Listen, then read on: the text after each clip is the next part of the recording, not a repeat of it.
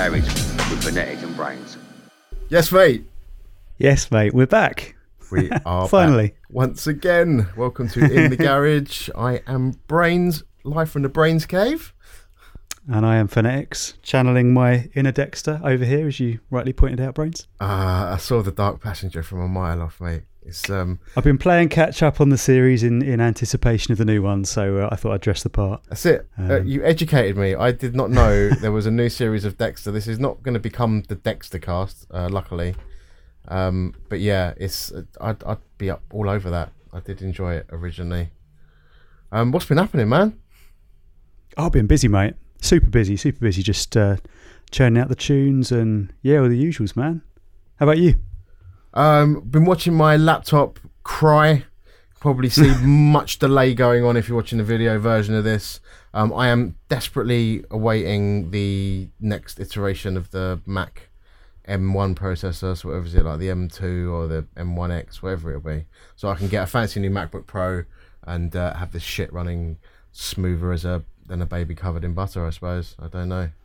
I wish I could do more to help, man, but you are the figurative and literal brains here when it comes to the tech side of things. I'm good with audio, but like when it comes to that video stuff, it's all above my pay grade, mate. Mate, it's just say, I've seen your YouTube videos. Don't give it all that. I've watched how to make two-step drums in 10 minutes. I've been there. Oh, you watched that? You watched that, did you?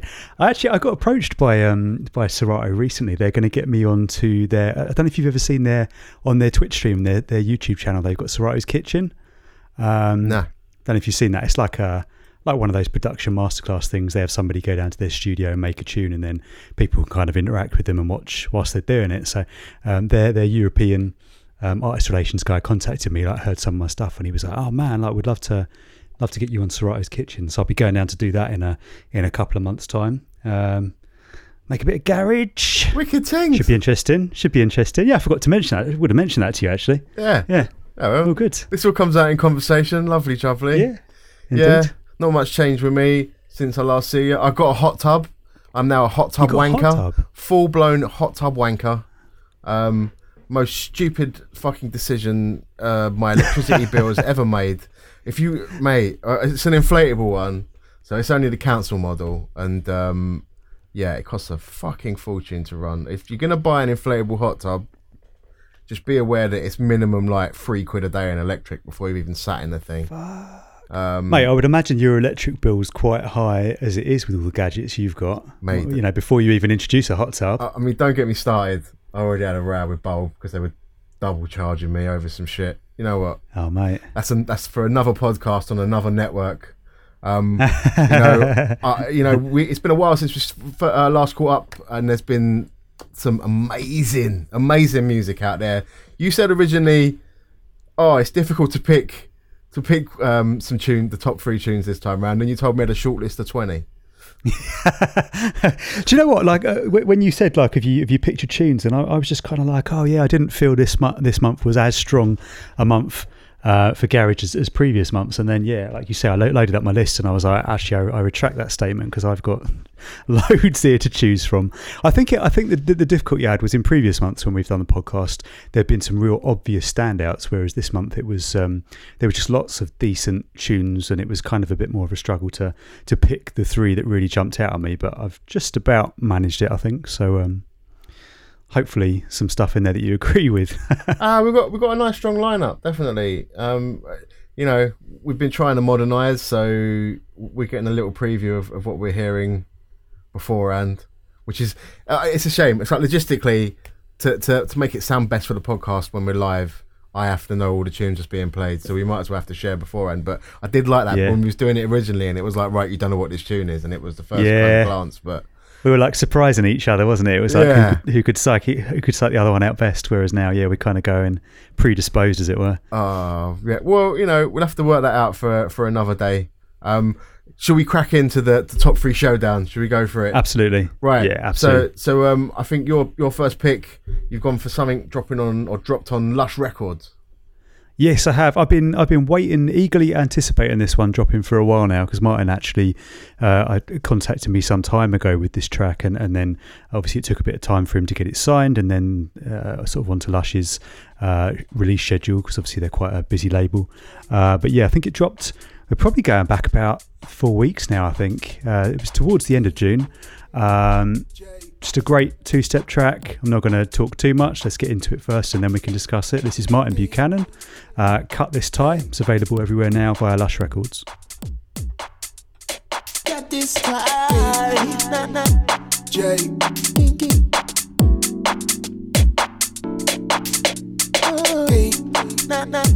J.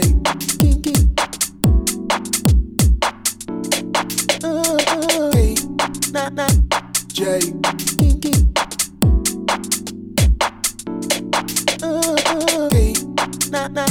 J.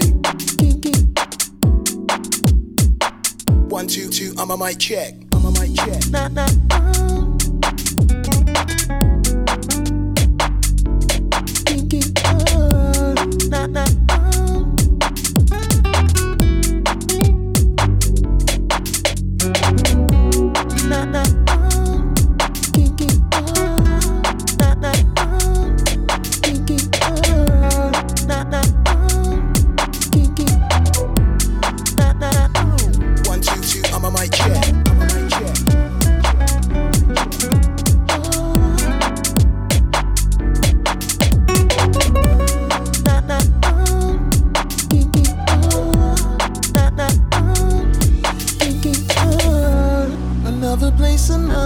Has it dropped yet? No, you're cutting in there early, mate. Even if I told you,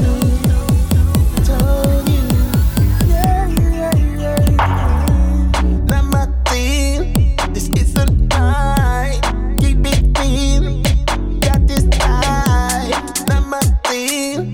This is the lie. Let's keep it clean. Got this lie.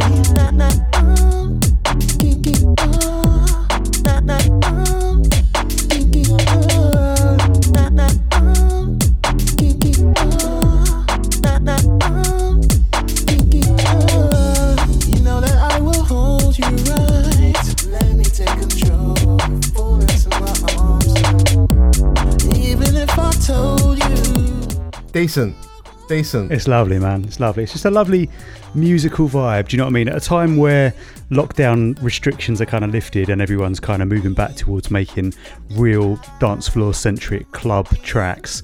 There's been a lot of kind of dubs coming out recently, hasn't there, in anticipation of the clubs reopening. It's nice to have something that's a really strong musical basis to it, and I think that's obviously Martin's very obvious forte is the fact that he's, in a lot of respects he's old school, and that goes down to the instrumentation, the way he's writing. It's a nice song, it's a nice vocal. The Spanish guitar is brilliant. He's a very talented guitarist. He's got those lovely pizzicato strings in there. Even the way the track's been produced, it's got a real nostalgic turn of the century kind of vibe to it. And obviously I know we like to discuss forward thinking tunes on here a lot, and this probably doesn't fall into that category because it's nothing that hasn't been done before, but it's just done exceptionally well. Just flawless. There's nothing I can fault about it. I heard the track, and it's one of those tracks, like he got in contact with me after hearing my album, and he was like, I really like your kind of jazzy vibe. I think you'll like some of what I'm kind of doing. And I didn't really have a basis for what I was going to hear other than that. So I perhaps underestimated how good it was going to be, and I hit play, and I remember I just went, fucking hell, like that's really, turn of the century. If you drop this, that would have really turned heads. Do you know what I mean? Like in terms of everything about it, it's spot on. So props to Martin, because it's a shame it took so long to come out. It's my only complaint about it, but I'm glad it's finally dropped. Is it him on the vocal as well? It's him on the vocal. It's him on the guitar. It's produced by him. He's one of those like multi-talented people. And I know, like I've spoken to him a lot, and he said, like, in terms of the vocals, he's like, I'm not a vocalist, and he was like, you're not going to catch me doing live PAs of that in a club anytime soon because I'm not a singer. He was like, maybe that vocal recording there is like the 30th or 40th take before I get it sounding how I want to. But he was like, in terms of like being in the studio and being able to write a song, like I think what he alluded to with me was that actually, like, he had obviously that backing and he would have liked to have got somebody else to come do the vocals, but because it was written smack bang in the middle of lockdown, that wasn't a possibility. And he went, do you know what, I reckon I can hold a note, I'll do it myself. And actually, like, what he's come out with, like, that vocal is really, it's like a strong vocal as well. Do you know what I mean? all the little elements of that track, every single part of it is strong. It's engineered well. Like even the way the drums are programmed in, that bass line. And like I said, like the guitar's brilliant. The guitar's brilliant. Like he's an exceptionally good guitarist. Like he posts up clips of himself on Instagram. If you're not following him already, go and follow him, because he does like little, here's me playing my guitar, and you can tell he's got musical skills. And I think it's just nice. It's just nice because there's a lot of people making music. There's a lot of producers around, and it's always refreshing to hear something from somebody who comes from that kind of old school musical background. Not necessarily, it doesn't instantly make them better or anything like that. But like if you look at people like MJ and Sunship, do you know what I mean? It adds a certain something extra into their tracks that perhaps other people who don't have that musical background lack in their tracks. And that's not to say that they're instantly better because of it, but it's like a different side of UKG. Do you know what I mean? Like you've got a lot of people, like I said, making dubs and stuff that is engineered really well and kind of hits the dance floor, and it kind of sounds quite topical. And that track, Cut This Tie, you wouldn't put it into that bracket, but you would go, well, actually, do you know what? That's brilliant. Like musically, that's really good. So it's just nice to kind of shine a light on that, and because it's that side of garage, which I think probably at the moment, with all of the clubs reopening and the DJs kind of making their selections, they're obviously all picking. I've seen a lot of the clips that people are uploading, like, oh, here's my first gig back in Clubland, and a lot of it's quite bass heavy, and I get that, certain things work better on the dance floor, but it's nice to have the option to look at something like that and have that kind of that full spectrum of UKG, because from my personal subjective, my taste, that kind of thing is more to my liking than perhaps more of the kind of club dance floor heavy stuff. Yeah, that Spanish guitar, it gives me like Delinquent vibes. Like, interesting you say Delinquent. Yeah. Do you know, I instantly thought of Back Up, Wookie and Lane. I see. It's definitely got a kind of it's got that kind of Lane vibe to it, isn't it? What he used to do with his Spanish guitar as well. Yeah. That was the only bit that ruined that tune for me. Do you know that? Because I like the club part of it, and then I felt like the Spanish guitar on Back Up to me brought it down a bit. I don't know. Oh, really? Yeah. See, I don't know. Back up, or Back Up to me. I think I probably prefer the dub, just because I was familiar with the dub, and then the vocal was kind of added at a later date, wasn't it? That's probably one of my favourite tracks of all time. Really? One of the things I liked about it was the Spanish guitar and also the violin in that as well. Like it was a prime example of what I was just saying, like in terms of those kind of musical elements, just kind of really, I think that was what set Wookie apart at that time. Do you know what I mean? Because I don't know why. It just literally, when I used to hear that, it used to be like, hang on, that shouldn't be there. It was just it sits in Martin's tune there, sits beautifully, and I think it's great, absolutely great work on that for sure. But yeah, I don't know why. This randomly. Well, perhaps it's because it's a bit out of kilter with what everyone else does. Because you don't hear that often in garage, do you? Do you know what I mean? I think it's probably fair to say there aren't a lot of people who are technically proficient in terms of producing who can also then pick up a guitar and do that. That's probably why you don't hear it so often. And as a result of that, it's kind of a slightly unusual texture to hear. So maybe that was the thing. Especially at the turn of the century with Wookie as well, do you know what I mean? Because Wookie was kind of known for those kind of those shuffled syncopated beats, and they were quite tough sounding. And his sound kind of had that kind of, it always had that moogie bass going on in it, didn't it? Do you know what I mean? It was quite, Wookie kind of appealed to a certain demographic, and he kind of trod a line really well between doing stuff that was kind of technically quite sharp, but also kind of had a kind of raw edge to it. So for him to come with something that had that kind of real light musical tone to it, maybe that was at odds with what you were hearing at the time, and you didn't like it because of that. I don't know. I mean, it didn't jar on me when I heard it in the Circles remix, the Delinquent remix of Circles. It didn't jar on me in there. It is in that tune, right? I'm sure that's the tune I'm thinking of. Yeah, I think it is. There was a few Delinquent productions that had, because Mike's he's a very proficient guitarist, isn't he? And he did it later in some of the Mike Delinquent project stuff, and then I think a lot of the productions he did for Cat as well, they were acoustic and they were kind of Spanish guitar led, weren't they? Yeah. Well, and anyway, not to take anything away from this tune. I like it. It's good signing by Lush. Said I want the Cafe Hobby mix let me down on that EP, as I was saying to you before the show, because she's been doing Todd knockoffs real well. I don't know whether you want to go into anything about Kathy Hobby on this podcast.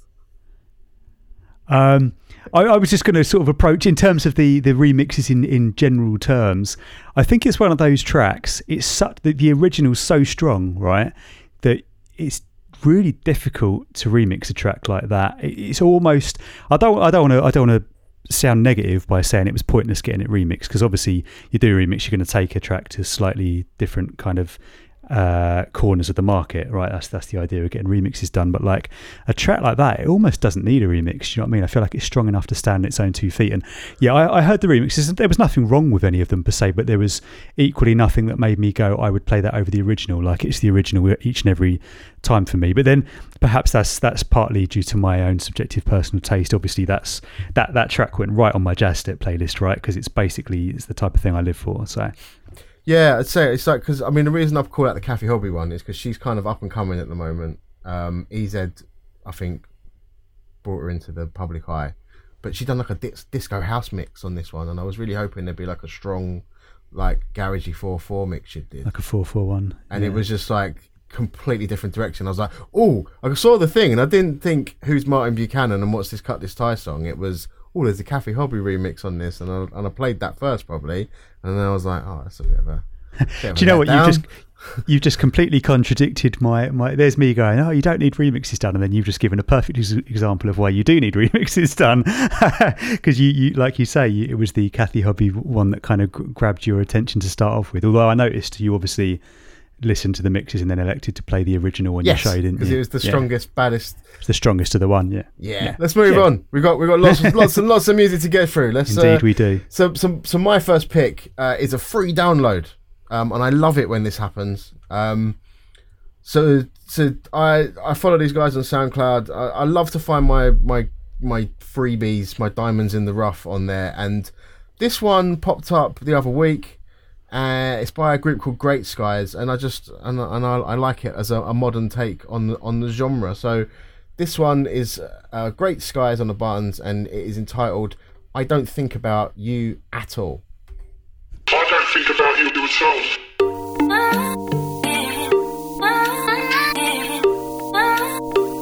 I don't think about you at all.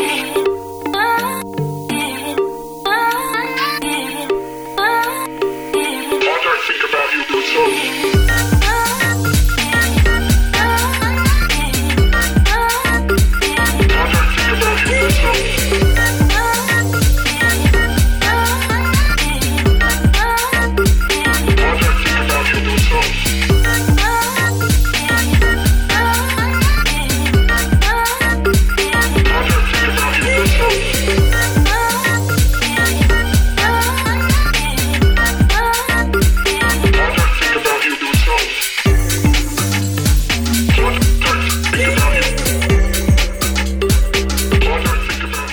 Now, I know I picked another tune before that we said could probably perfectly sit on Whistler's L2S label, and I think this is another one of them ones. Like, I hear this tune, and there was some, like, Whistler's label had some great tunes that he's put out. It's like that's a whole other era of Forgotten Garage that came after the first era of Forgotten Garage. For sure. But he put stuff out with I'm trying to think of some of the tunes that was on there. That Resketch was an artist that was on there loads, that had kind of stuff like this. There was another one, the name completely escapes me, but I can sing the song in my head. You know what, I'm just making a mess of it, but I know that this would have sit perfectly on this label. I just really liked it. It could, it's gone out as a freebie because it sounds like it's probably not complete. Like, there's not really much of an intro to it. If you wanted to mix it as a DJ, that's fine. I even kind of kindly asked Rob to throw this quickly for a master program because it needed a bit of a buff. But yeah, when I dropped this on radio, I think I liked it even more than when I first heard it on SoundCloud. It's just again a modern take on the genre, and it doesn't sound like every two-step mix since '98, which is something that's going to instantly bring me in. For sure. It's got a nice little 4/4 switch up in there as well, which is always welcome. I love a two-step track that kind of switches. That's why I quite often do it myself. But yeah, it's strong, man. There's something about it. It's just kind of got It's just got a vibe that kind of gets into your head. I think if I was going to be really brutal with it, I would probably say it's just a little bit too busy when it does drop for me. In terms of those, you've got those high-pitched vocal cuts, I almost feel like they could do with, even if it's just 8 bars or something, 8 or 16 bars, without those, where it just kind of lets the track breathe a bit and kind of lets the bass kind of drive it along. But all in all, yeah, it's nice, man. It's nice. I definitely hear worse tracks coming out as paid buyable tunes, so fair play to them for blessing us with a freebie. Who doesn't love a freebie? It's always going to catch our attention, isn't it? Everyone loves a freebie. So on my mind, the L2S tunes I was thinking of, there was a tune by Sentinels called Love Rhythm, which is a classic L2S tune if you've never heard that before. That kind of fits into this oeuvre of music. And then there was another one that I'm going to find before we move on to the next tune. Man, when was the last L2S release? 2013. It was quite a while ago, but there was many releases to choose from, wasn't there? Let's be honest, it was prolific back then. There's one that I was caning, and it's driving me up the wall that I can't remember who it's by. Let's move on. Anyway, that's probably my weirdest pick this week, I reckon. So we that's can your kind of your out there one. that's as out there as it gets. Well, in my additional 7, there's a real fucking wonky one in there that you'd have to challenge to. Do you know what my choices are all pretty? I don't want to say run of the mill. That sounds like a negative. Don't mean it as a negative, but I haven't really got any kind of what was it you referred to it, like a wild card? I haven't got any wild cards. I'm being fairly predictable across the board this week. I think you could probably guess what I'm going to choose. But should I roll into? I was going to say, when I used to go out with DJing once upon a time, when they actually allowed me to play in clubs, when I did my playlists of like tunes I wanted to pick from, I'd have like lively, classics, bass heavy, and then my bottom folder would be wildcard, and that'd be like my kind of random ones that I'd be scared to play, but I'd really want to play them. Those wildcard ones are good though, because you know that you're going to have one or two reactions to those, right? It's either going to set a club off or fail miserably. I guess that's why you're scared to play them. But yeah, every now and then you're going to drop one and it's going to work out to be a gem. and my last L2S one, it was by Delivery that had no vowels in the name, and it was called These Words. And that tune, I've absolutely rinsed that tune. You've never listened to that on L2S. Interesting you use that as an example, because like These Words, right, really short, snappy title. I was talking about this with the wife the other day because I was rounding the track off, and it's one of those ones that's kind of built around a little vocal hook, and it was quite a wordy one, and I was like, oh yeah, I was thinking of calling it, and I can't remember what I ended up calling it. I can't remember what the vocal hook is. One of many tunes I've been churning out, but I said I was thinking of calling it this, and the wife went, you can't call it that, and it was similar to that one you just played, I Don't Think About You At All. That's quite a mouthful for a track title. There ain't many, you know you've got a strong track if you can get away with calling it something that lengthy.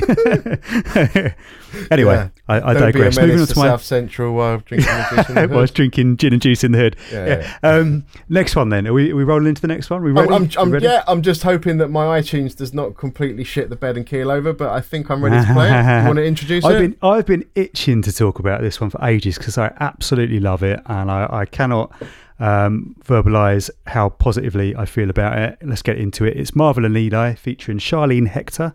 It's the Jade Lion 2-step mix of Learned My Lesson, and it's available now via Marvelous Records. And iTunes is going to play it right now.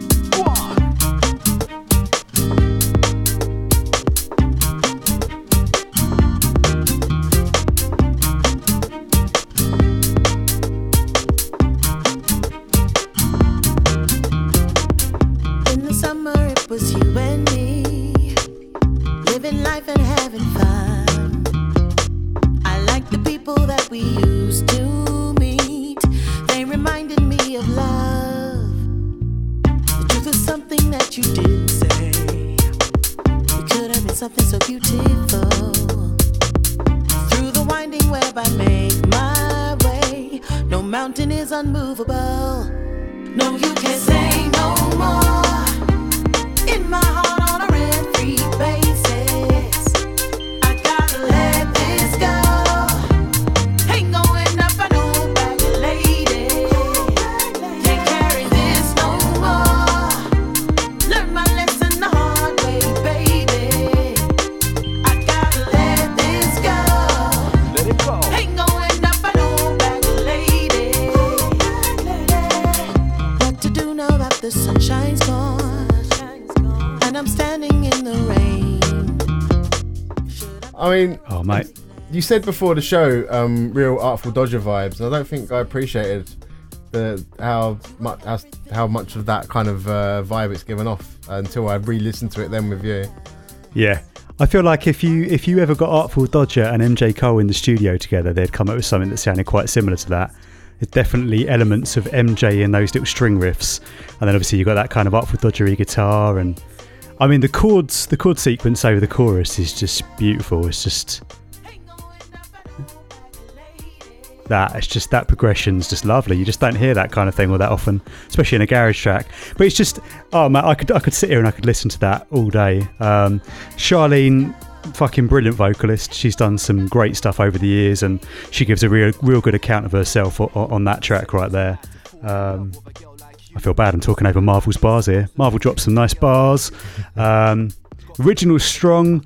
I really like what Jade's done with it, taking it down that two-step avenue. Like he's one of those people, like obviously Marvel and Eli, kind of from back in the day. Jade's obviously from back in the day as well, did some big tunes back then. He's been kind of off doing that broken beat thing, as I understand. I think he's got some different aliases he uses for that. But what a great way to kind of drop back into garage with something like this, because it's just a real, like you say, it's got that Artful Dodger kind of vibe to it. It's just a real summer radio friendly track. I don't think you're going to hear it in many clubs. Do you know what I mean? Like much like the last one that we talked about, like the Martin Buchanan one, it's probably going to flop on the dance floor just because the club scene has kind of moved along a little bit and kind of moved away from that kind of vibe. But beautiful radio, sofa, cruising, listening, just brings a smile to my face every time, man. Happy days. It's grown up. It's mature. I'd say I feel bad. I underappreciated it when I come in. When I first got it, when it first dropped into my inbox, I definitely underappreciated it. Listening back to it, kind of end to end, full on, you can really kind of get a nice feel for how much of a mature production it is. Part of that is, I think, the amount, just for me to make complete excuses here and to hope that Marvel placates me for this. My workflow for preparing for a radio show of being able to get like God knows how many hundreds of tunes down to the 48 that I play or so. You know, some of these tunes I'm not listening to for longer than 3 seconds, if that. Like you literally have to go bang and my ear has to say, does that fit into my micro genre? Okay, let's have a bit more of a listen, or no, move on. And I don't think I gave this enough of a chance. It's lovely. It's just well done, guys, all round. Everyone on that one. The vocal's great. The original concept's great. The bars from Marvel's amazing. Remix is nice. I don't even know if I've heard the original mix of this. You said it was 4/4, right? Yeah. So I think the Marvel Eli original one is kind of a 4/4, a rolling 4/4 thing. It's quite bumpy. It's pretty cool. But yeah, I think obviously what Jade's done with the remix really what struck me about Jade's remix is it complements Charlene's vocal particularly well, and that's why he's kind of approached it from a song perspective, right? It kind of goes back to what I was saying about Martin's productions as well. You know, you've got the two sides of garage, haven't you? You've got the stuff that's kind of club ready, and there's more of an emphasis on the sounds that have been used and maybe being a bit bass heavy and doing things a little bit differently. And then you've got the people who kind of go, right, let's approach this like a song, and that's what Jade's done really well there, to sort of put his spin on it. And yeah, like I say, Charlene's she's a strong vocalist with a lot of credits to her name. The weird thing about that is as well, my missus has got a real thing for First Dates, you know, that Channel 4 program. I don't know if you've ever seen it. I've never watched it. I know of it. You never watched it. Do you know what? In terms of car crash reality TV, it's one of the better ones. So she quite often has that on in the evenings. And weirdly, Charlene Hector, who's on that track, was on First Dates. And I was watching this episode. It was like a rerun from like last year or something. Right. I was watching this episode of First Dates with my missus, and Charlene was like, "Oh yeah, I'm a vocalist," and I was just like, "Oh yeah, I've definitely heard her on a few tracks." And I think she tours with Basement Jacks, right, and does some of the stuff on their tunes. And then the next day, I think it was like literally the very next day, Marvel posted, just purely by chance, Marvel posted on his Instagram, here's our new track with Charlene Hector. What do you think? And I was just like, what are the chances of that, man? What are the chances? Yeah, and I've been on his case ever since. Just like, send me that tune, man. Send me that tune. Can't wait for that to come out. So I think that's just dropped on Bandcamp over the past week or two. I don't know if it's widely available yet. I don't think it's available via... correct me if I'm wrong, Marvel. I hope I'm not doing you an injustice here. I don't think it's widely available just yet. I've got a feeling it's due out any day now, or maybe it came out. What's the date today? Sunday. Maybe it came out. Maybe it came out Friday. I probably should have checked that. We are recording on the 25th of July. That doesn't mean it's going to drop on the same day. I'll double check that. If it's not out already, it's definitely out imminently. But you can get it off the Marvelous Bandcamp at the minute. So, mate, always a good way. Directly supporting the label more closely. Get that money straight into their coffers and not into anyone else. They don't have to lose 75-80% of the revenue to whatever platform is hosting it, or more than that if you're talking about streaming services. Completely. Right, so we'll move on to mine. It's my obvious pick. Revisiting my go-to American label for new artists at the moment. And we're back down in Bristol with Oppidan on this one. She released the Morning Miggy EP. This is the other side to that that I really liked. This is a tune entitled Colgate. If we can get past the spinning beach balls on my Mac. Oppidan, Colgate.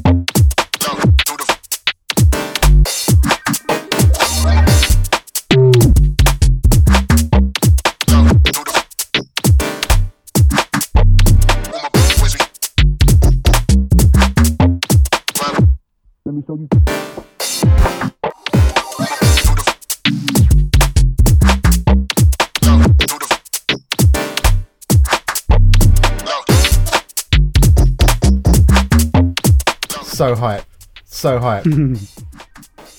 Absolutely love it.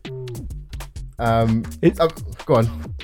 I was going to say, it's a pleasure to hear somebody kind of solidly delivering a kind of bass heavy two-step vibe, because there's not a whole lot of people that kind of can pull off what she's done there as well as that. Do you know what I mean? Like, at the moment there's a lot of kind of bass heavy 4/4 around. There's a kind of, I don't know, in my perception there's a lack of kind of real strong kind of bass-led two-step like that kind of skips in that way that does. Modern dubby two-step. It's there. There's only a few people that are doing it exceptionally well that are not emulating something from yesteryear. There's a lot of LB rip-offs, real bad LB rip-offs going around. Not to shit too much on Shall Not Fade / The Time Is Now label that make lots of money out of vinyl based on nostalgic standing two-step. Some of that stuff can be a bit diluting the waters with stuff that just sounds samey to me and not exciting. I do play a lot of it, but some of it is just a bit like, okay, thanks. Like, could you pay royalties to LB on this? But I mean, back to the actual subject of this tune here, Colgate. I love I think it's done for the Spotify generation with the intro kind of the way it just drops straight in with nothing other than the kind of the pads and the build up, and then the arpeggiator thing or whatever you'd call it in the background going up and down. Love that shit. and then the way the bass is kind of on the offbeat when it comes in, hype, and I love it. I love the way it's all put together. The levels of it, the mix down, the sounds used, all of it is just phenomenal work, Oppidan. And it just shows like she's renowned for doing real good 4/4, and then she just pisses out amazing 2-step as well. So she's waking up and pissing excellence. It's a strong track. I mean, I said to you before we started rolling with the show that my choice from the EP would have been Morning Miggy itself. That was my preference, but certainly nothing wrong with that track either. All in all, it's a strong release. She's very, her work rate, she's very efficient. And she's consistent, man. Like everything she puts out is on point. I've got a lot of time for Oppidan. I think she does some really interesting stuff, and I like her approach as well. And that track's a good example of it, as is Morning Miggy. It kind of, there's elements of it that kind of hark back to that kind of future garage era in terms of the sound design and some of the recordings and little sound effects that she has in the tracks that not a lot of people can kind of pull off. Particularly, it doesn't sound shoehorned in there. Do you know what I mean? It doesn't sound like some people, like, I don't want to sound negative or criticise anyone, but sometimes like I hear tracks that sound like a little bit futuristic and kind of out there, and it's almost like someone's heard a bit of Burial and then just gone, I want to try and do a 2-step track with like a little bit of a Burial influence. But I feel like Oppidan kind of treads a real fine line nicely between doing this stuff that's kind of a bit soundscapey, but also quite club ready, and I think that comes across quite well in her sets as well in terms of her selections. She's a solid DJ and all round impressive sort of up and coming artist, so props to her. I mean, I think almost Burial almost killed the future garage genre, as it were, I would say. I think when that was sort of coming in to be a big thing, I don't want to divert too much from the subject of this new tune, but it's like, future garage was basically wonky music that didn't sound like quite, like a lot of it was musically incorrect, you could almost say. It was weird sounds, but then there was like the weird part, and then there was that kind of soundscapey atmospheric bit. And the soundscapey atmospheric stuff was more going down where Burial would eventually end up. And then I think when Burial like hit and everyone just like, just collectively jizzed their pants over him, and he was so successful, I think everyone then decided that anything that sat in that space was a bad attempt at being Burial. And now any song, I remember famously, who was the guy that made Backs? Was it Moscow? I think it was DJ Moscow. He famously wrote off Future Garage as being a bunch of shit Burial rip-offs. I think he said something along those lines. And by come kind of the middle of the 10s, that was true. Like everyone was just, you can tell it was just boring. They'll find an atmospheric sound, play that for a long bit, and then have a slow 2-step beat with a bass line. It stopped exciting me, and it was a shame. I can understand that. I think I was probably the only person on the planet that wasn't kind of on that Burial hype in a massive way like everyone else was. And I don't think that was specifically because of anything that he did or didn't do. I think it was because it kind of reminded me of my days at uni. And I mean, you know me, I studied music at uni. I studied music tech, and then I did composition. But where I went to uni, there was quite an emphasis on soundscapes. And I ended up being kind of forced to make a lot of that kind of stuff back, in the kind of early noughties, and it never really did anything for me. So when everyone else was kind of spunking over Burial, I was there kind of going, it sounds like all that shit I was being made to do back in 2002. All due props to Burial, because he did very well from it, so fair play, mate. But I get where you're coming from. I've never really been on the Burial train. I don't want to suddenly just drop some sort of bomb, but I've never really... Yeah, in fact, I mean, I don't know whether I can honestly say I've ever listened to one of his tunes all the way through. Do you know what is interesting? There is some of his. There's I've noticed somewhat recently. I don't know if you've spotted this as well, or if I'm talking out my arse. Please correct me if you would disagree. I've noticed there's quite a strong insurgence of Scottish producers and Scottish artists who I can only assume are quite heavily influenced by Burial, but are making some really cool shit. Some kind of soundscapey, future garagey 2-step, which is well worth a listen. People like Poolside Convo, Jack Josh? Hang on, let me double check that because I don't want to give out duff information if my computer just wake up. I think it's Jack Josh. Mate, you've just told me about a whole new Jack Josh. There you go. Whole new subgenre of Scottish future garage. It's like a little whether it's specifically Scottish. What I've noticed, because obviously, like I know you're not really on the Spotify thing. My Spotify release radar and Discover Weekly regularly seems to kick up this real kind of ambient, sonically quite interesting, high-paced two-step. And I've noticed that a number of the artists that are on there are Scottish artists. So I don't know if that is specifically a thing that's kind of coming out of Glasgow or something. I don't know what the basis for that is, but keep it coming, lads, because I'm enjoying it each week. Scotch Step. Watch this Scotch space. Step. I like that. My favourite Scottish artist we'll throw out there is a guy called Hostage. He made some amazing garage probably about 5, 6, 7 years ago now, and he went into kind of tech house, but check him out if you haven't. He's got some banging EPs. Should we move on to your next one? Yeah, we've digressed massively there, haven't we? Next one. What it's all about. We're going on a journey, right? It's a garage journey. I'm mindful you're always conscious of us overrunning into like 3-hour podcast territory, though, aren't you? My next one's from a guy that I've been rating massively, and I don't feel like he's getting the credit he deserves. So I'm more than happy to give him a little shout out on the podcast and hopefully point a few people in his direction, because Baker needs some love. Trust me. This track is out now on his label Big Boy Beats, and it's called Never Coming Back.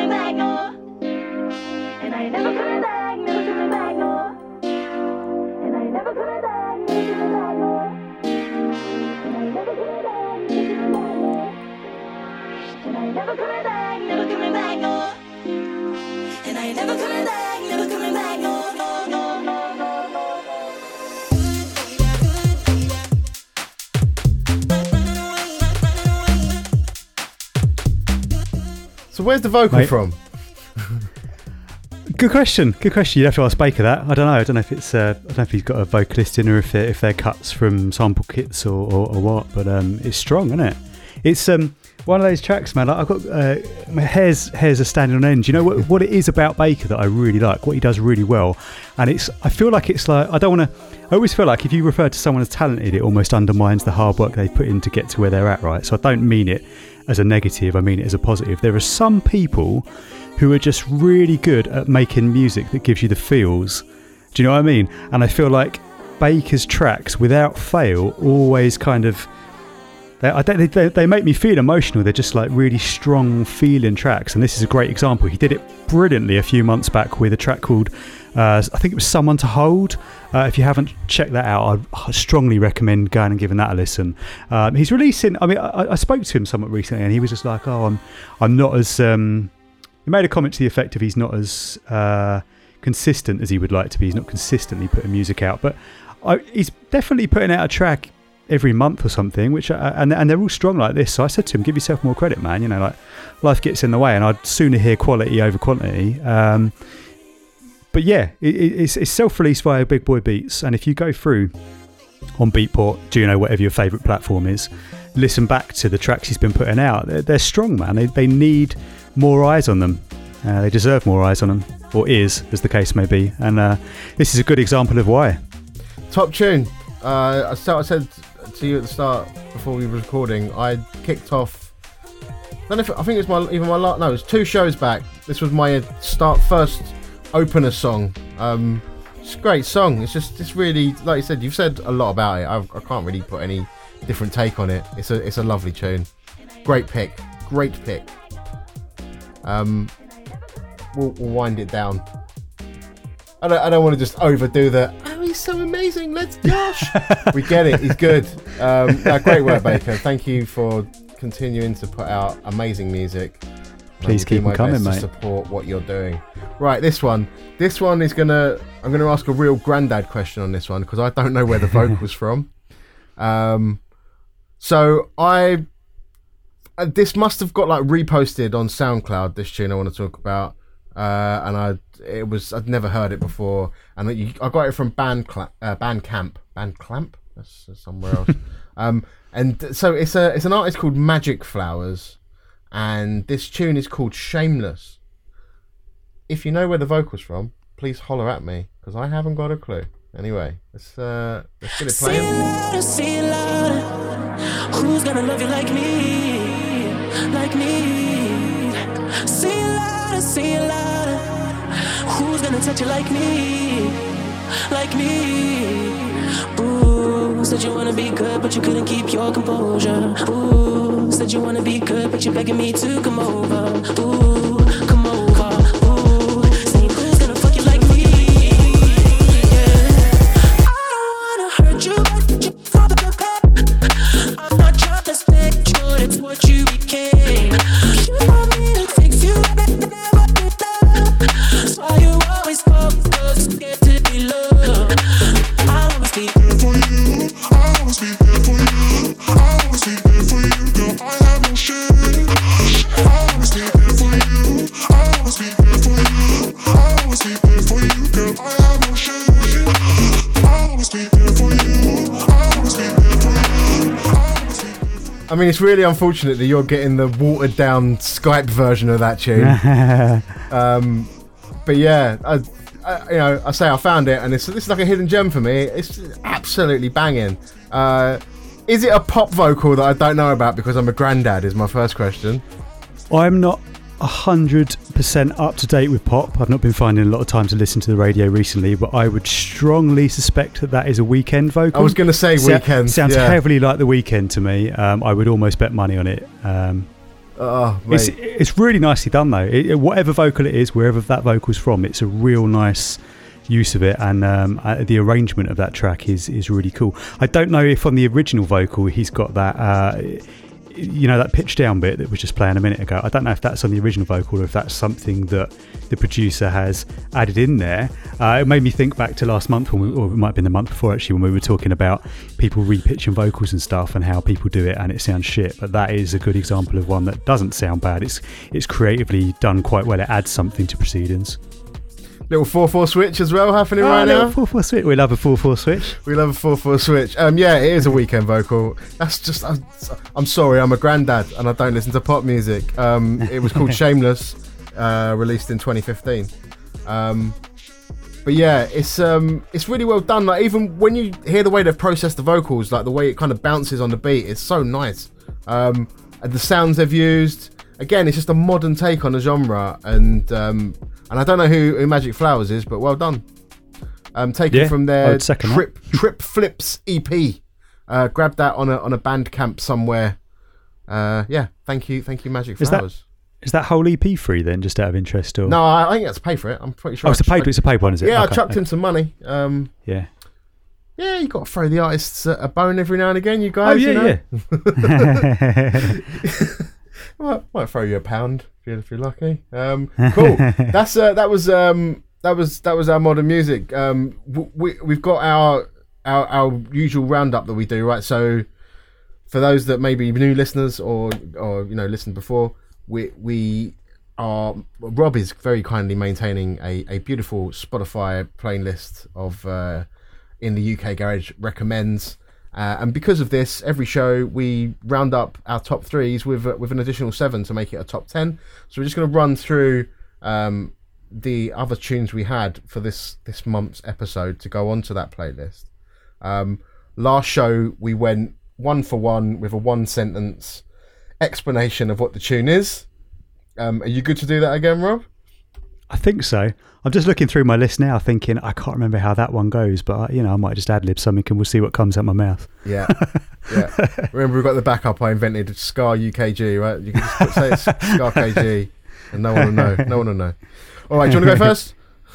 I'll start with a very obvious selection for me, which is Sugar by Matt Jam, Lamont and Echelon, featuring Siren Rivers. It's available now via Underground Freaks, and it's just a lovely, soulful two-stepper.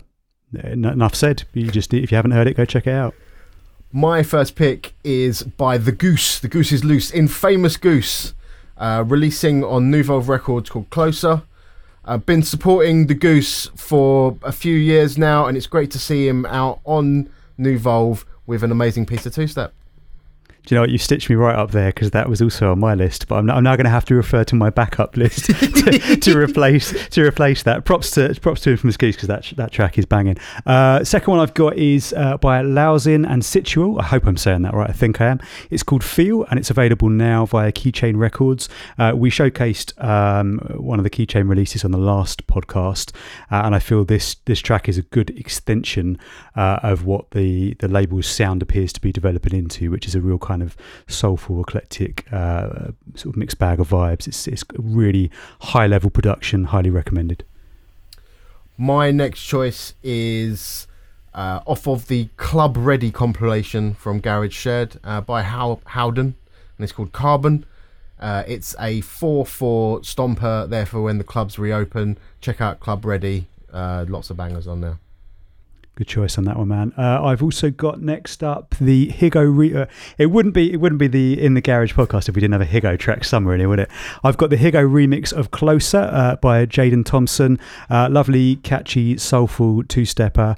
I think just about every track I've got on my list this week is two-step. I normally try and mix it up and go for like a little bit of 4/4, a little bit of bass-heavy stuff. There's just a lot of nice soulful vibes around at the minute. This is a great example of that. There was a Higo track. There's been a couple Higos.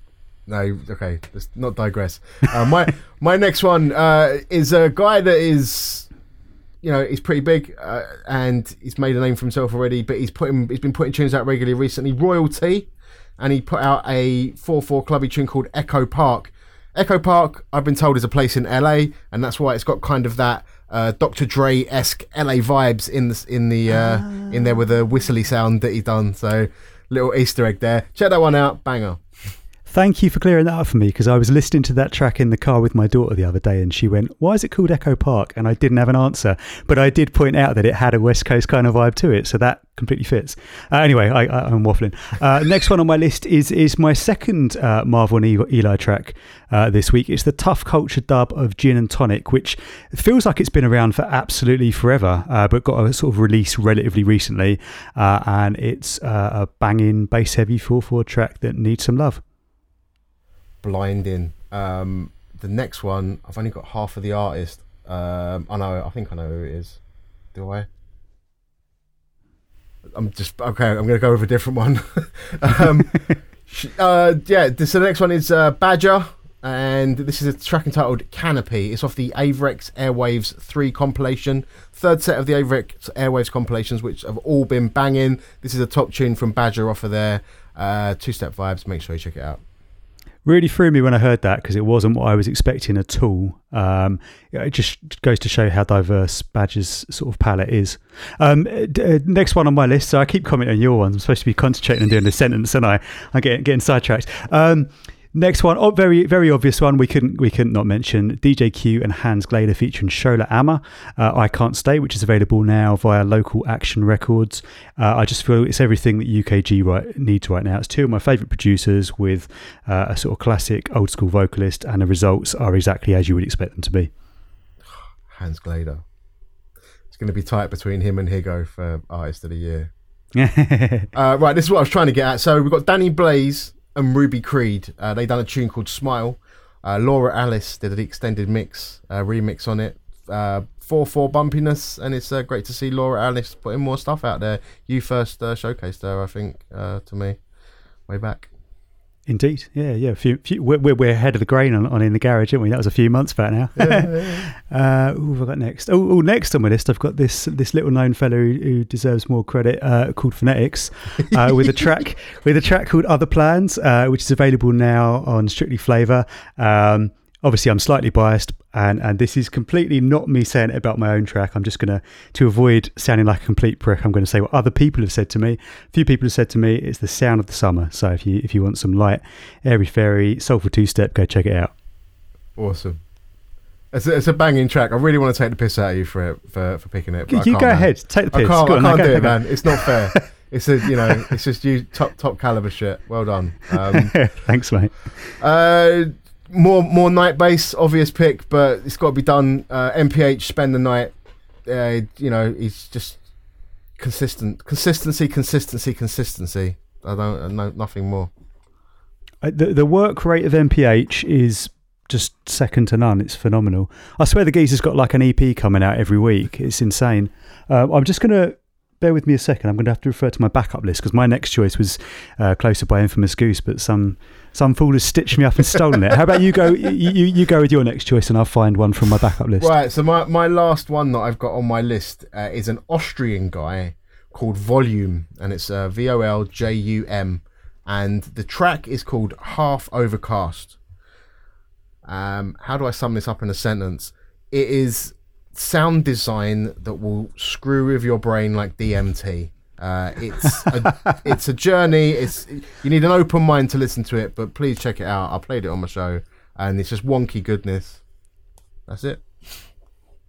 I'm having a crisis here because I'm in two minds. I've got two tracks here that I'd love to talk about. I'm going to go with DJ Crisps because I'm a big fan of Crisps. I like he's kind of got his own take on the genre. He does some really interesting stuff. He's churned out a few tunes recently that I've really liked. Most recently he released No Dirty Money on Time Is Now Records, and I just love the bass line on it. The bass patch is just, it's got this kind of one of those detuned basses that just kind of makes your head go a little bit, and I want to hear it in a club, and I'm looking forward to hearing it in a club. I've had a lot of good feedback on that one. It's a popular choice. Great work, and again I shat on them earlier. This Shall Not Fade, Time Is Now it'll come out on one of them. It's big up Crisps. I think he's Dutch, right? Yeah, he's Dutch. Yeah. Blinding. So that's it. Subscribe to the In the Garage Recommends Spotify playlist, and that is you can easily get there as intheukgarage.com/recommends. Nice.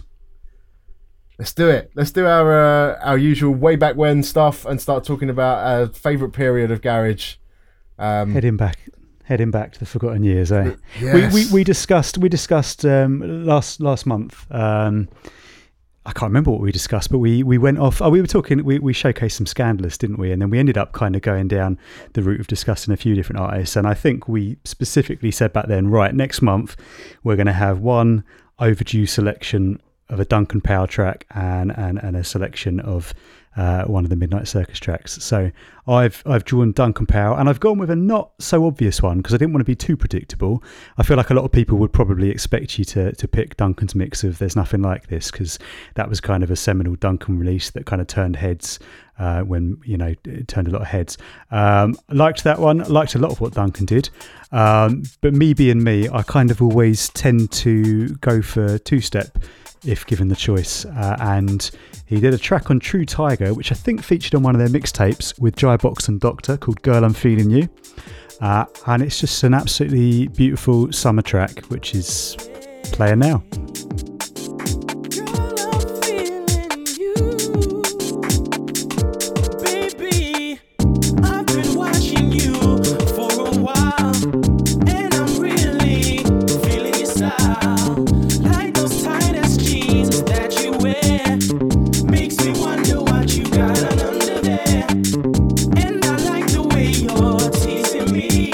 So baby, how about pleasing me? Give me your name and number.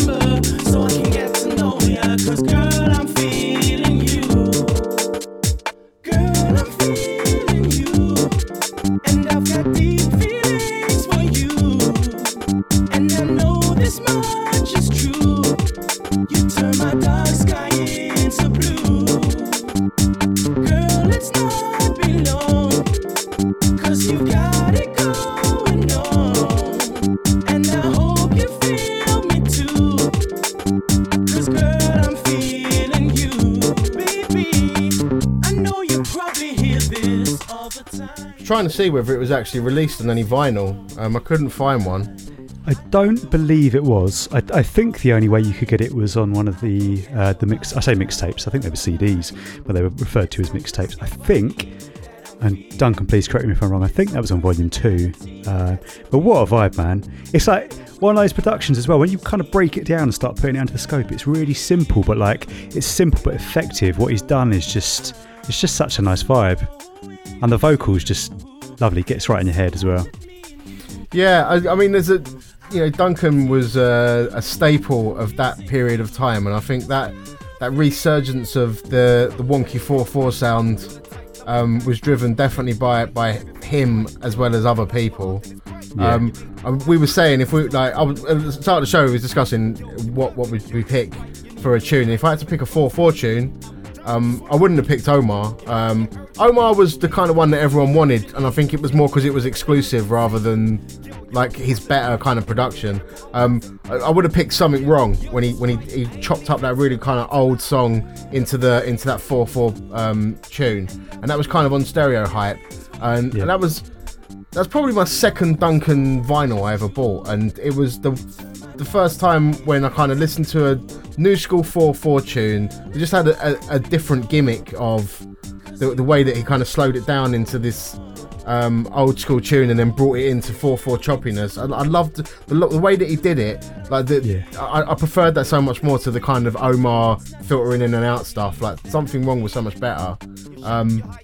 And my two-step pick would have been on True Tiger Volume 5, I think it was, which was Looking Hard, which is obviously just a genuine track, chopped up and two-stepped, as someone close to me once said.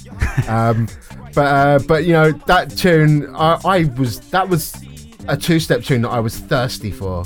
I was anticipating that for a long time and was very happy to see it. There was a lot of hype. Around that one. There was a lot of hype happy when it dropped, for sure. The drums on that one as well, like you said, it's really simple, but the drums on that one hit so hard when you hear them on a club system, particularly that snare. I feel like only Duncan would have thought to use that snare in the way he did, but it works so well. I must admit, I had a bit of a job deciding which Duncan tune to pick to showcase, because in terms of, he was kind of the MPH of back then, wasn't he? In terms of work rate, there seemed to be a million Duncan tunes around all at once, and the quality level was consistent. So nothing but undying respect for the man Duncan. I feel probably deserves more love in the modern era than he gets, just for what he kind of contributed to the scene in that kind of lost era. And as I say, I could have picked any one of a number of tracks. This is just the icing. It's just a small piece of the puzzle. Do you know what I mean? You could go through and pick any number. I think weirdly, a lot of people, I think I said to you before the show, a lot of people, if you sat them down and went, what's your favourite Duncan Power tune, they would pick a 4/4 track. But actually, I myself, I prefer, and it might just be because subjectively I tend to go for two-step over 4/4. I think possibly it's just because I found his non-4 projects were sort of slightly more creative. I don't know whether that was intentional or conscious on his part. They were just a bit more kind of out there. Like he did a load of stuff that was just different. It was, you could always pinpoint it as Duncan. He definitely had his sound. Kind of like Tough Culture, do you know what I mean? He kind of dotted around and did different bits, but you could still identify it as Duncan. But I definitely preferred like tracks like this. Trying to think what the track that went out on one of the Riddler Dubs EPs was, because I love that. I'll Let You Know.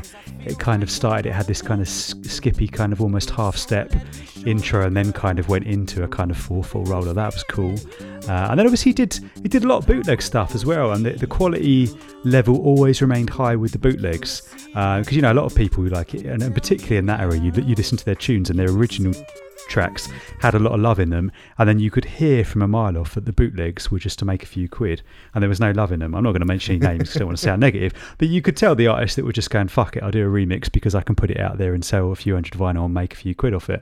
But I never got that impression from Duncan's bootlegs. I felt like he always approached every track he did, irrespective of what it was, whether it was a remix, original, or a bootleg. He always approached it from the perspective, I want to get this just right. And I think that's probably part of why he had such a big and loyal fan base around that time, because there was the respect for that kind of quality control.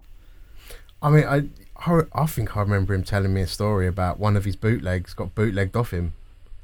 Yeah, it did. I know exactly the track you mean. I know exactly who it was. And they pressed the 128 MP3 apparently. Yeah.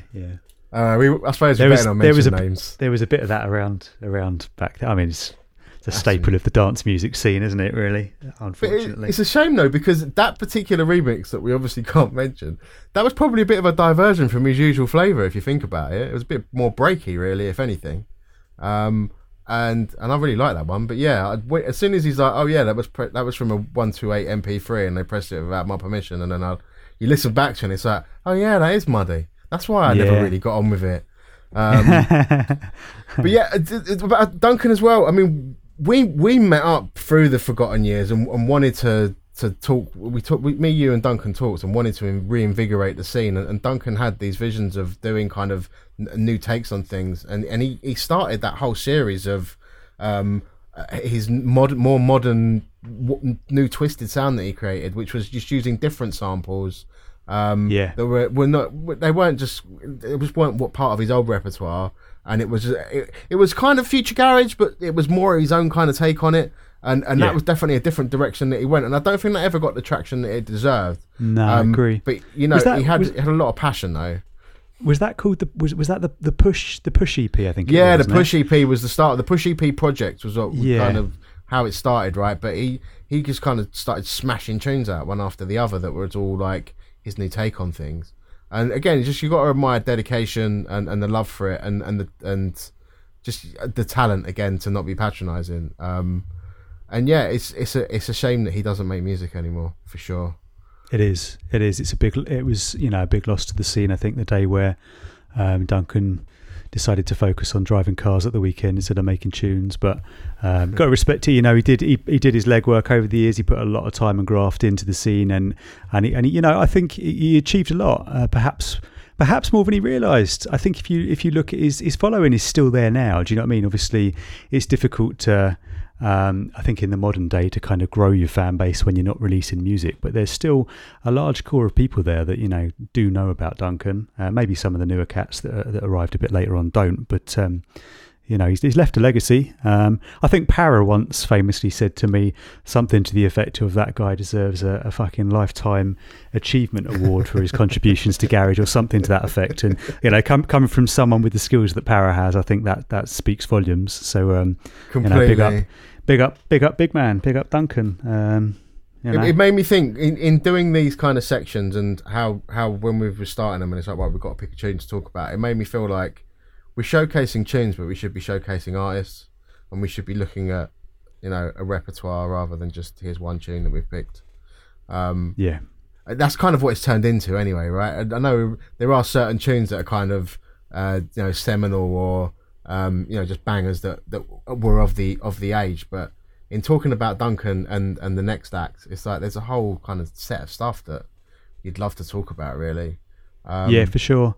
It's such a shame that these tunes, and we've said it before, and I would harp on about it all day given half the chance, but it's just such a shame that these tunes are effectively lost in time, aren't they?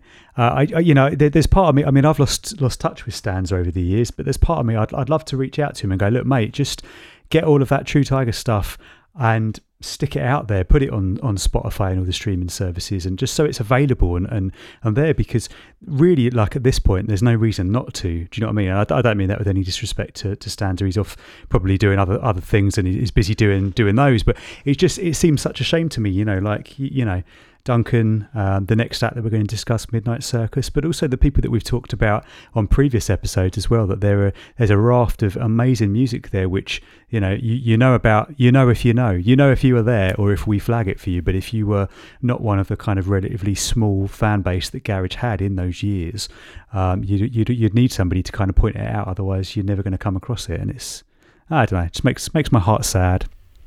Is what it is. One day, hopefully he'll listen to this and be like, quick, get it up. And then he'll put it on Spotify. Right, okay, next group. So this tune that we picked out here, so this is the first release from a group called the Midnight Circus. I remember hearing this tune online somewhere It was probably on the Uptown Forum, if I had to guess, or somewhere around there. I don't know whether I was running the Slick and Fresh blog by that point or not. But I think it was basically before Slick and Fresh. I don't know, because I don't know. I've got 2007 in my head, if I'm not mistaken. That was the year I launched it. That was the year I launched it. The first birthday bash was in the 2008. So, all right. Anyway, I remember messaging directly the group and saying, "I love this tune. Can I get a copy?" And they posted me a promo CD of this tune, which was rare for me because I was just on some not so well known internet radio station before the one I'm on now. And it was just great to have this kind of official from Damaged Goods Recordings clip of this tune. This was before MP3s were doing the rounds massively, to be honest. So yeah, we'll just play it now. This is the Midnight Circus, and their opening tune with Aaron Soul on the vocals, and it's a track called So Divine. Let's wait for the Beach Balls, and we'll get it in.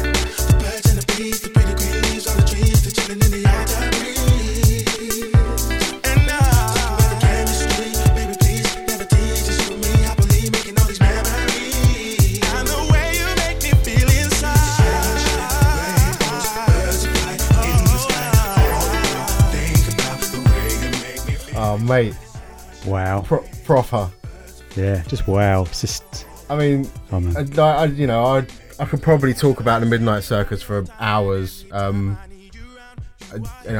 obviously conscious of time of how long the podcast has been running for. I think we're already nearly up to the 1.5 hour mark, believe it or not. But yeah, it's like this was their opening kind of gambit, and it was so strong.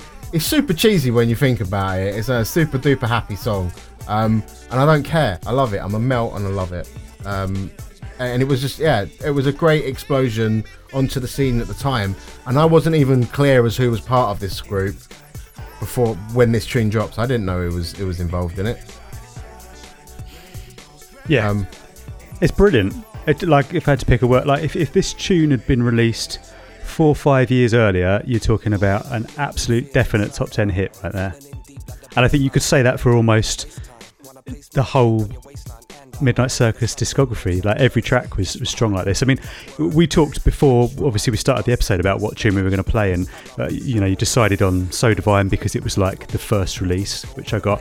If I had to pick one as a personal favourite, it would probably be Complicated, with Liz, I can't think what her name is.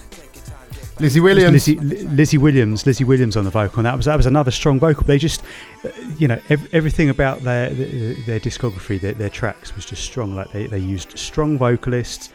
The engineering was second to none. They were well written songs, and like you said, they did things properly in the sense of all the marketing and the branding and sending out CDs at a time when everybody else was just kind of knocking up bootlegs and sending out MP3s. They had a, do you know what I mean? They had a real kind of vision for where they wanted the project to go, and just such a shame that the timing wasn't quite right, because I feel like they deserved so much more for the legwork that they put in.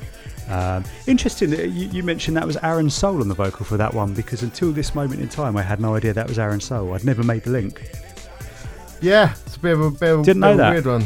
Yeah, it's did not know that. I mean, when you say it, you can hear it's him straight away, though, right? Yeah, for sure. Yeah. But yeah, I remember.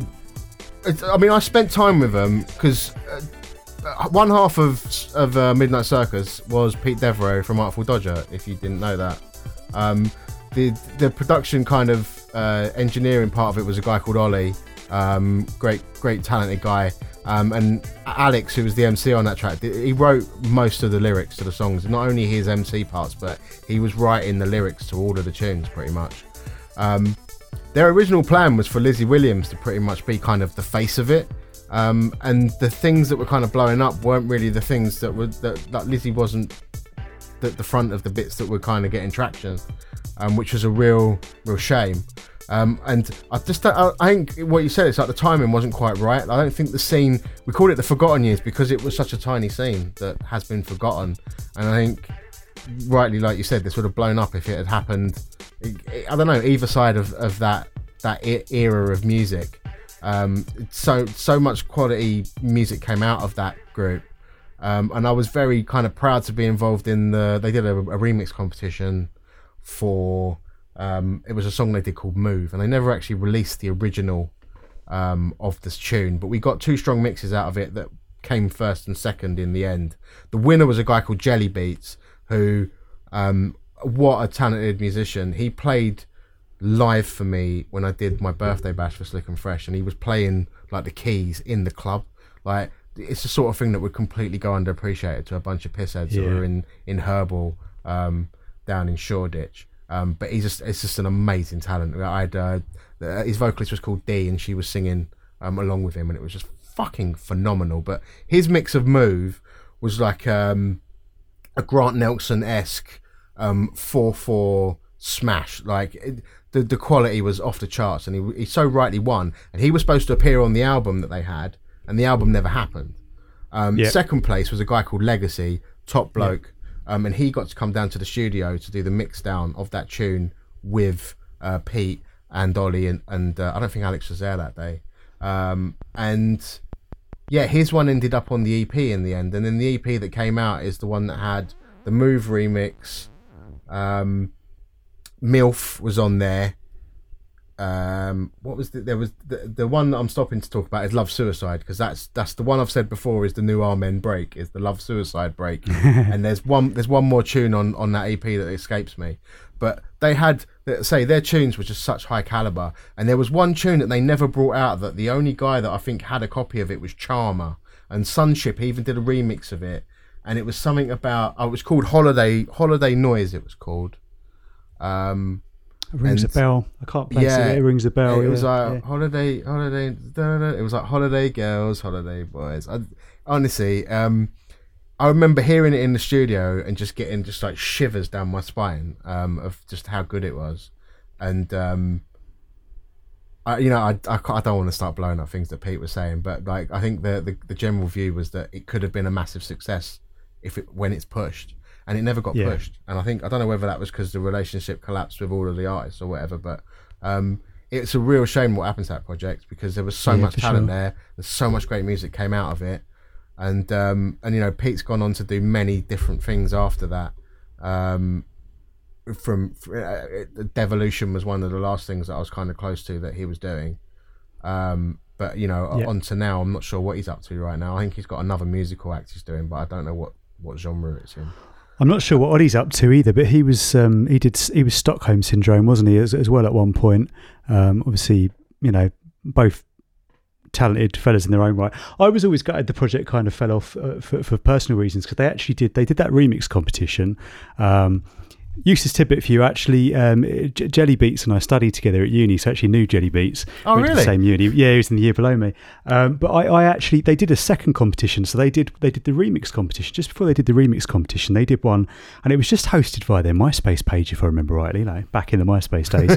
And it was like, it basically was like, we're looking for the next big songwriter. We want to get some singer-songwriters in the studio to work with us, and they basically uploaded the instrumental for Life. Then, if you remember Life, they stripped it down, took the MC parts of it, and uploaded just like a 30-second clip and said, record something and send it to us.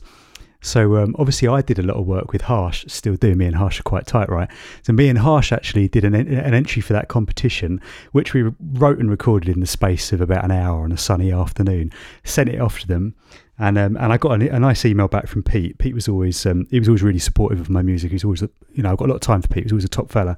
He basically emailed me back, and it was probably ties in with what you're saying. It was about the same time. He basically emailed back saying, "Mate, this is fucking brilliant.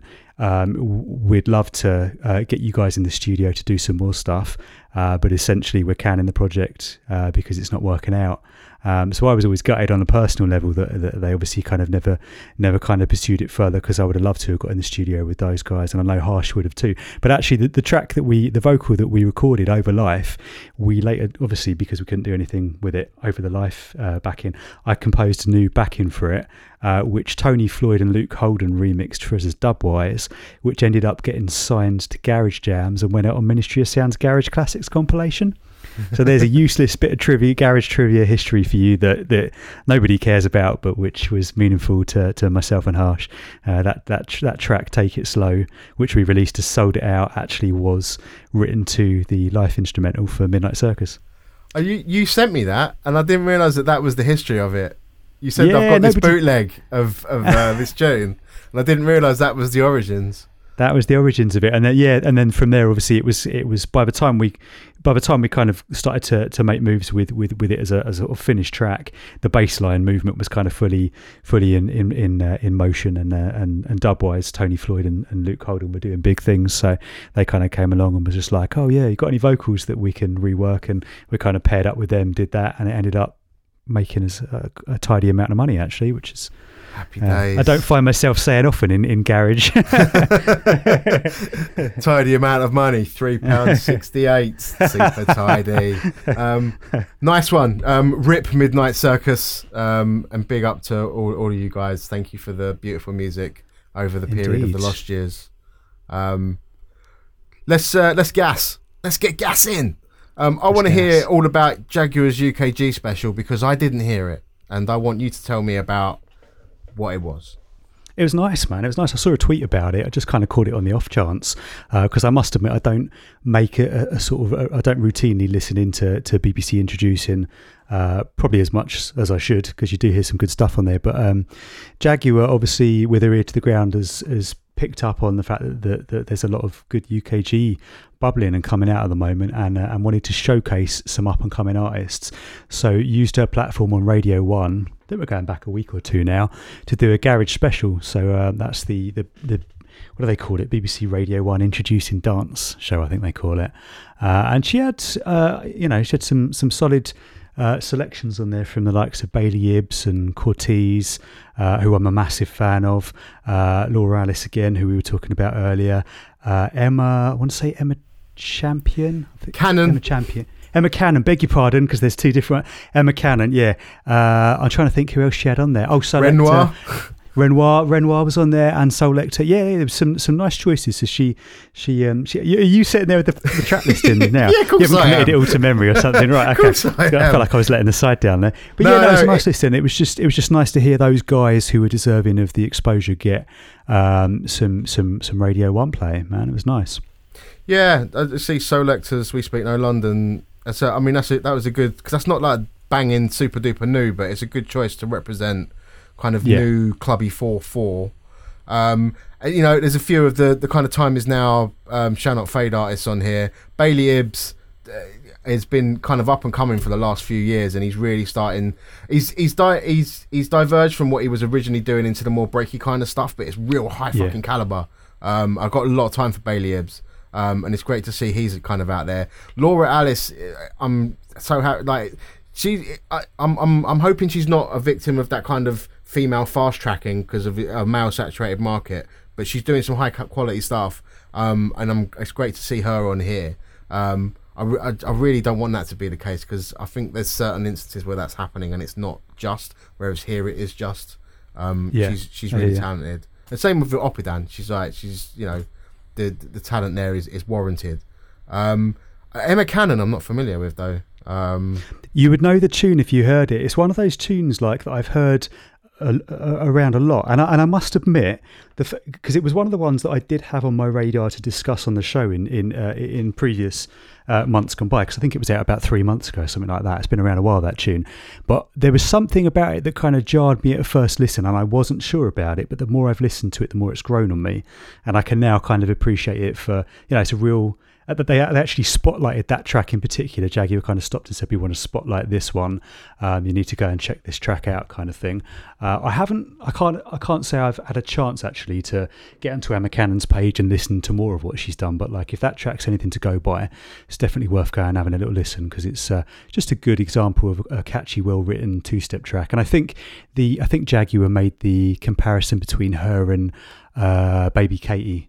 Or Katie B, whatever she ended up being called. She was Baby Katie back in the kind of early funky days, wasn't she? I think she did some stuff on Danny C's AIM label please originally. Don't tell me all this time Baby Katie is Katie B of Katie on a Mission. Yep. Oh my fucking God.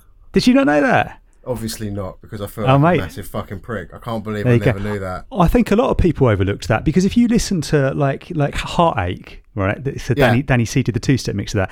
You would never link that to Katie B, because the sound is so different. And I think also she was quite young at that time, and I think with certain artists as they grow, their voice develop, and Katie B is definitely one of those vocalists who her voice has changed a lot over the years, and I think she went from being this kind of prospect into a kind of fully fledged artist in time. It just needed that development. But yeah, she was originally Baby Katie.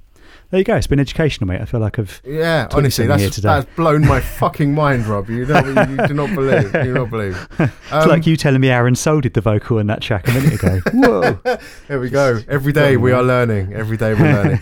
Yeah, I wanted to pose the question. I said this to you earlier. It's like, why do people still strive in garage to get onto Radio 1? Like, and that's a real weird thing to throw out there, but it's like, it seems to still be the pinnacle of everything is to get onto Radio 1. If you're on Radio 1, it's never at 4 o'clock in the afternoon when everyone's driving home from work and your tune's kind of showcased. It's some specialised show of someone that's been cherry-picked to be part of Radio 1.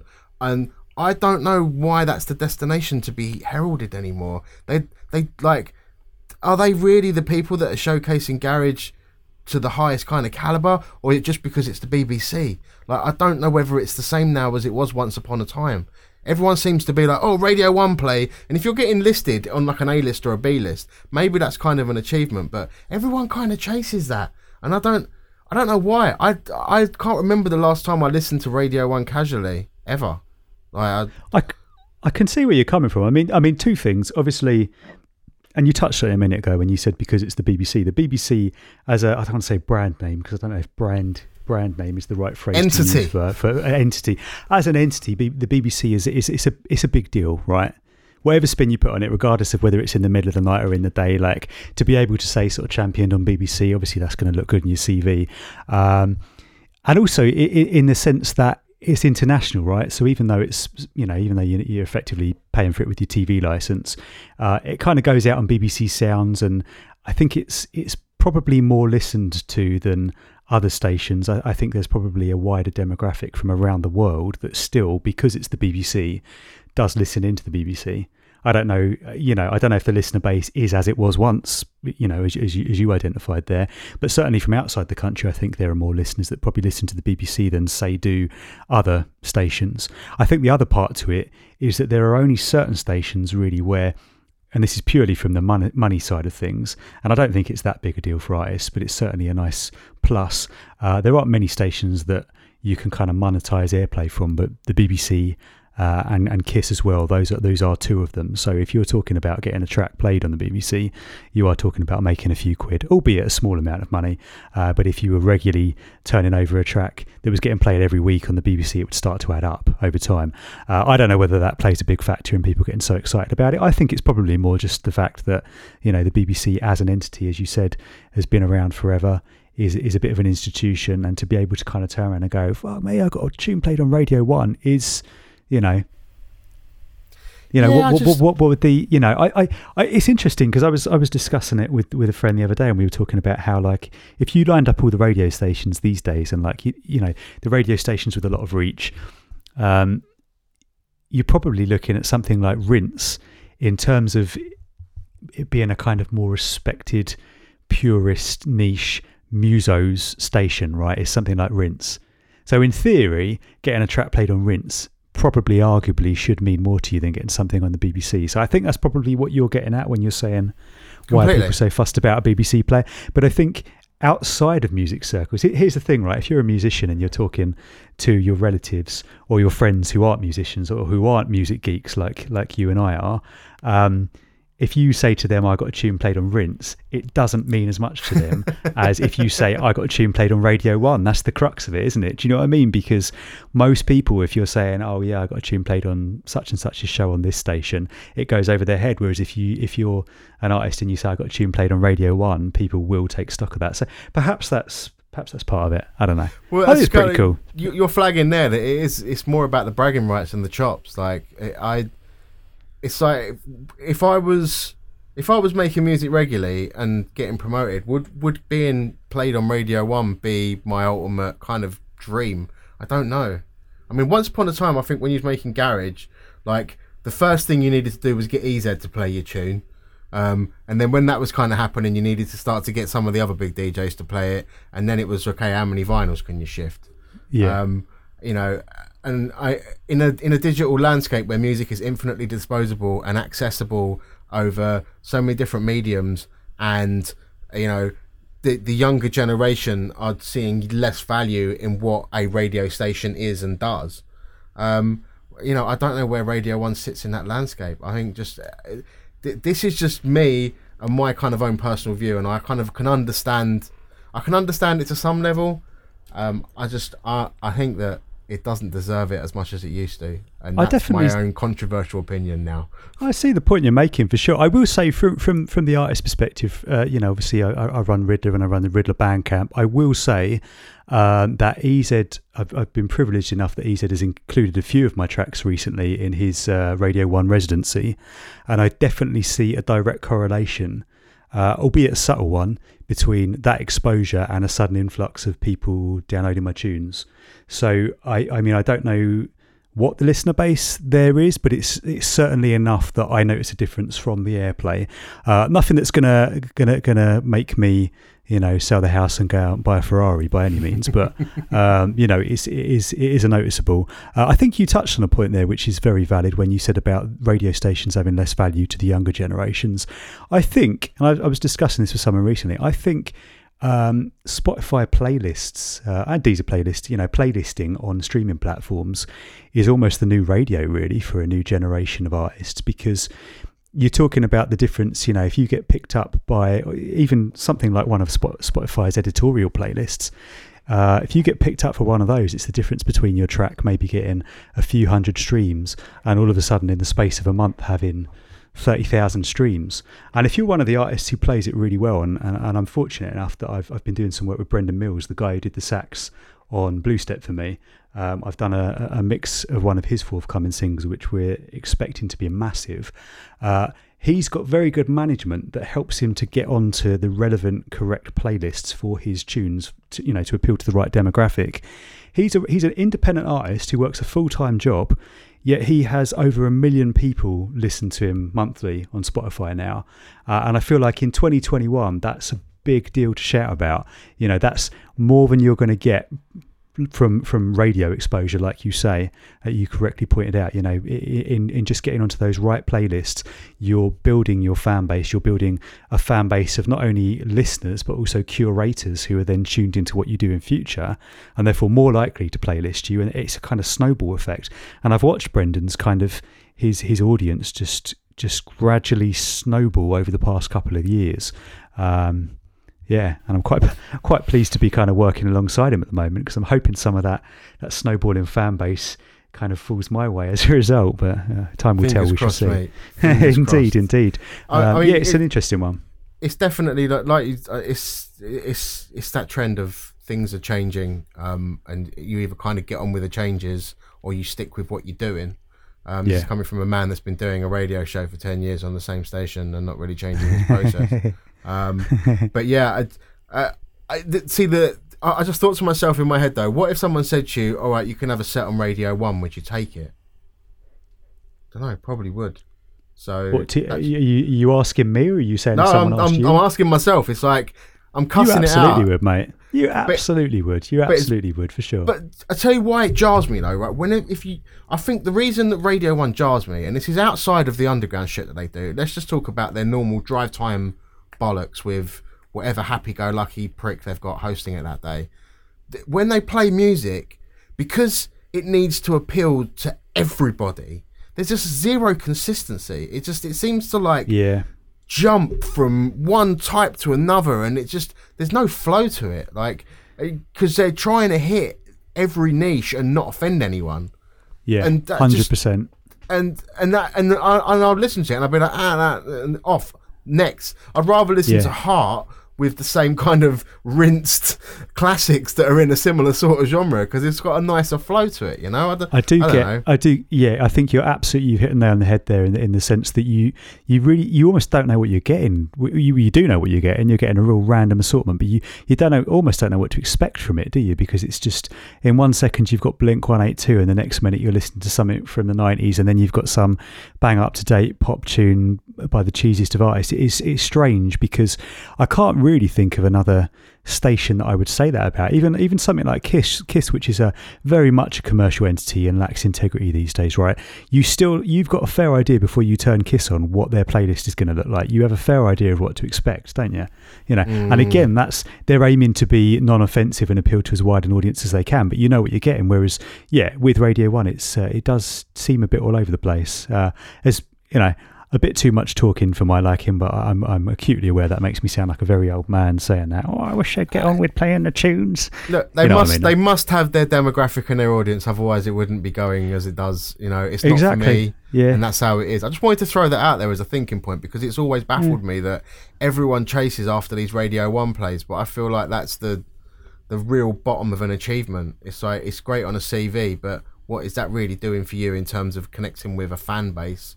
Like, unless you've made a pop song, you're not connecting with a fan base just based on Radio 1. I can see it. Well, tell you what, as a social experiment here, let's earmark those artists that you just read off of that track list in a minute ago, and we'll review this time next year. We'll review where they're at, and if they're all household names, then we know that the BBC Play did something for them. And I can be told to bite my own arse. That's fine. I'm completely down with that. All right.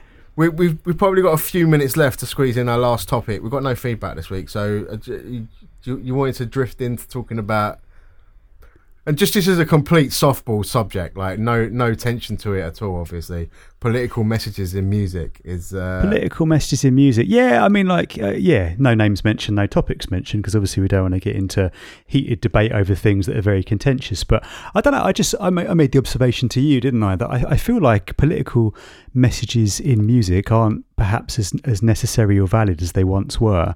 I think, you know, in yesteryear, you didn't have your social medias, the internet. It wasn't as prevalent and as important a part of our daily life as it is now. But a lot of the stuff that I hear getting spoken about politically in tracks these days is stuff that actually I'm bombarded with on a daily basis on Twitter and Facebook. And I mean, you and I have both talked about this at length, the fact that, you know, I'm at the point now where I hate social media, and if I didn't have music, I would absolutely 100% not be on any social media at all. And sometimes people get a bit arsey with me because they post something on social media and I don't like or share it, and they go, oh, you're not supporting me the way I do you, man. And I'm like, do you know what, it's nothing personal. It's because I log in, post my shit, and then log off again, because I don't want to see all the bickering and the arguing. And I don't really have any strong opinions one way or another on a lot of the stuff that gets discussed. I just don't care for it. I just don't want to be a part of it. So for me, I look at music as an escape from that and from everything. You know, music is something I do to escape the reality of the very depressing reality of daily life. So if I then turn on the radio, Spotify, look at my promos, go on Beatport or whatever, I kind of don't want to hear stuff that's got a political tone to it. I switch off to it immediately. And there have been some examples, I'm not going to give names, don't want to piss anyone off, but there have been some examples probably recently where there are tracks that I might have discussed on the podcast, but where, to be honest, I probably tuned off from them because I heard the content of what they were talking about and it just jarred me, so I skipped to the next track. And I kind of feel like it's a shame, like as an artist, especially when you're discussing certain topics. You know, you've got certain topics like equality, racism, gender equality, you know, sexual preference. Those are important subjects that I would say probably aren't divisive. You know, I think probably uniformly across the board, we would all agree, or I would hope that we would all agree, that people should be treated with equality regardless of their race, creed, colour, gender, sexual preference, right? There are certain subjects which are, in their very essence, naturally going to be divisive because you're going to have different opinions on them.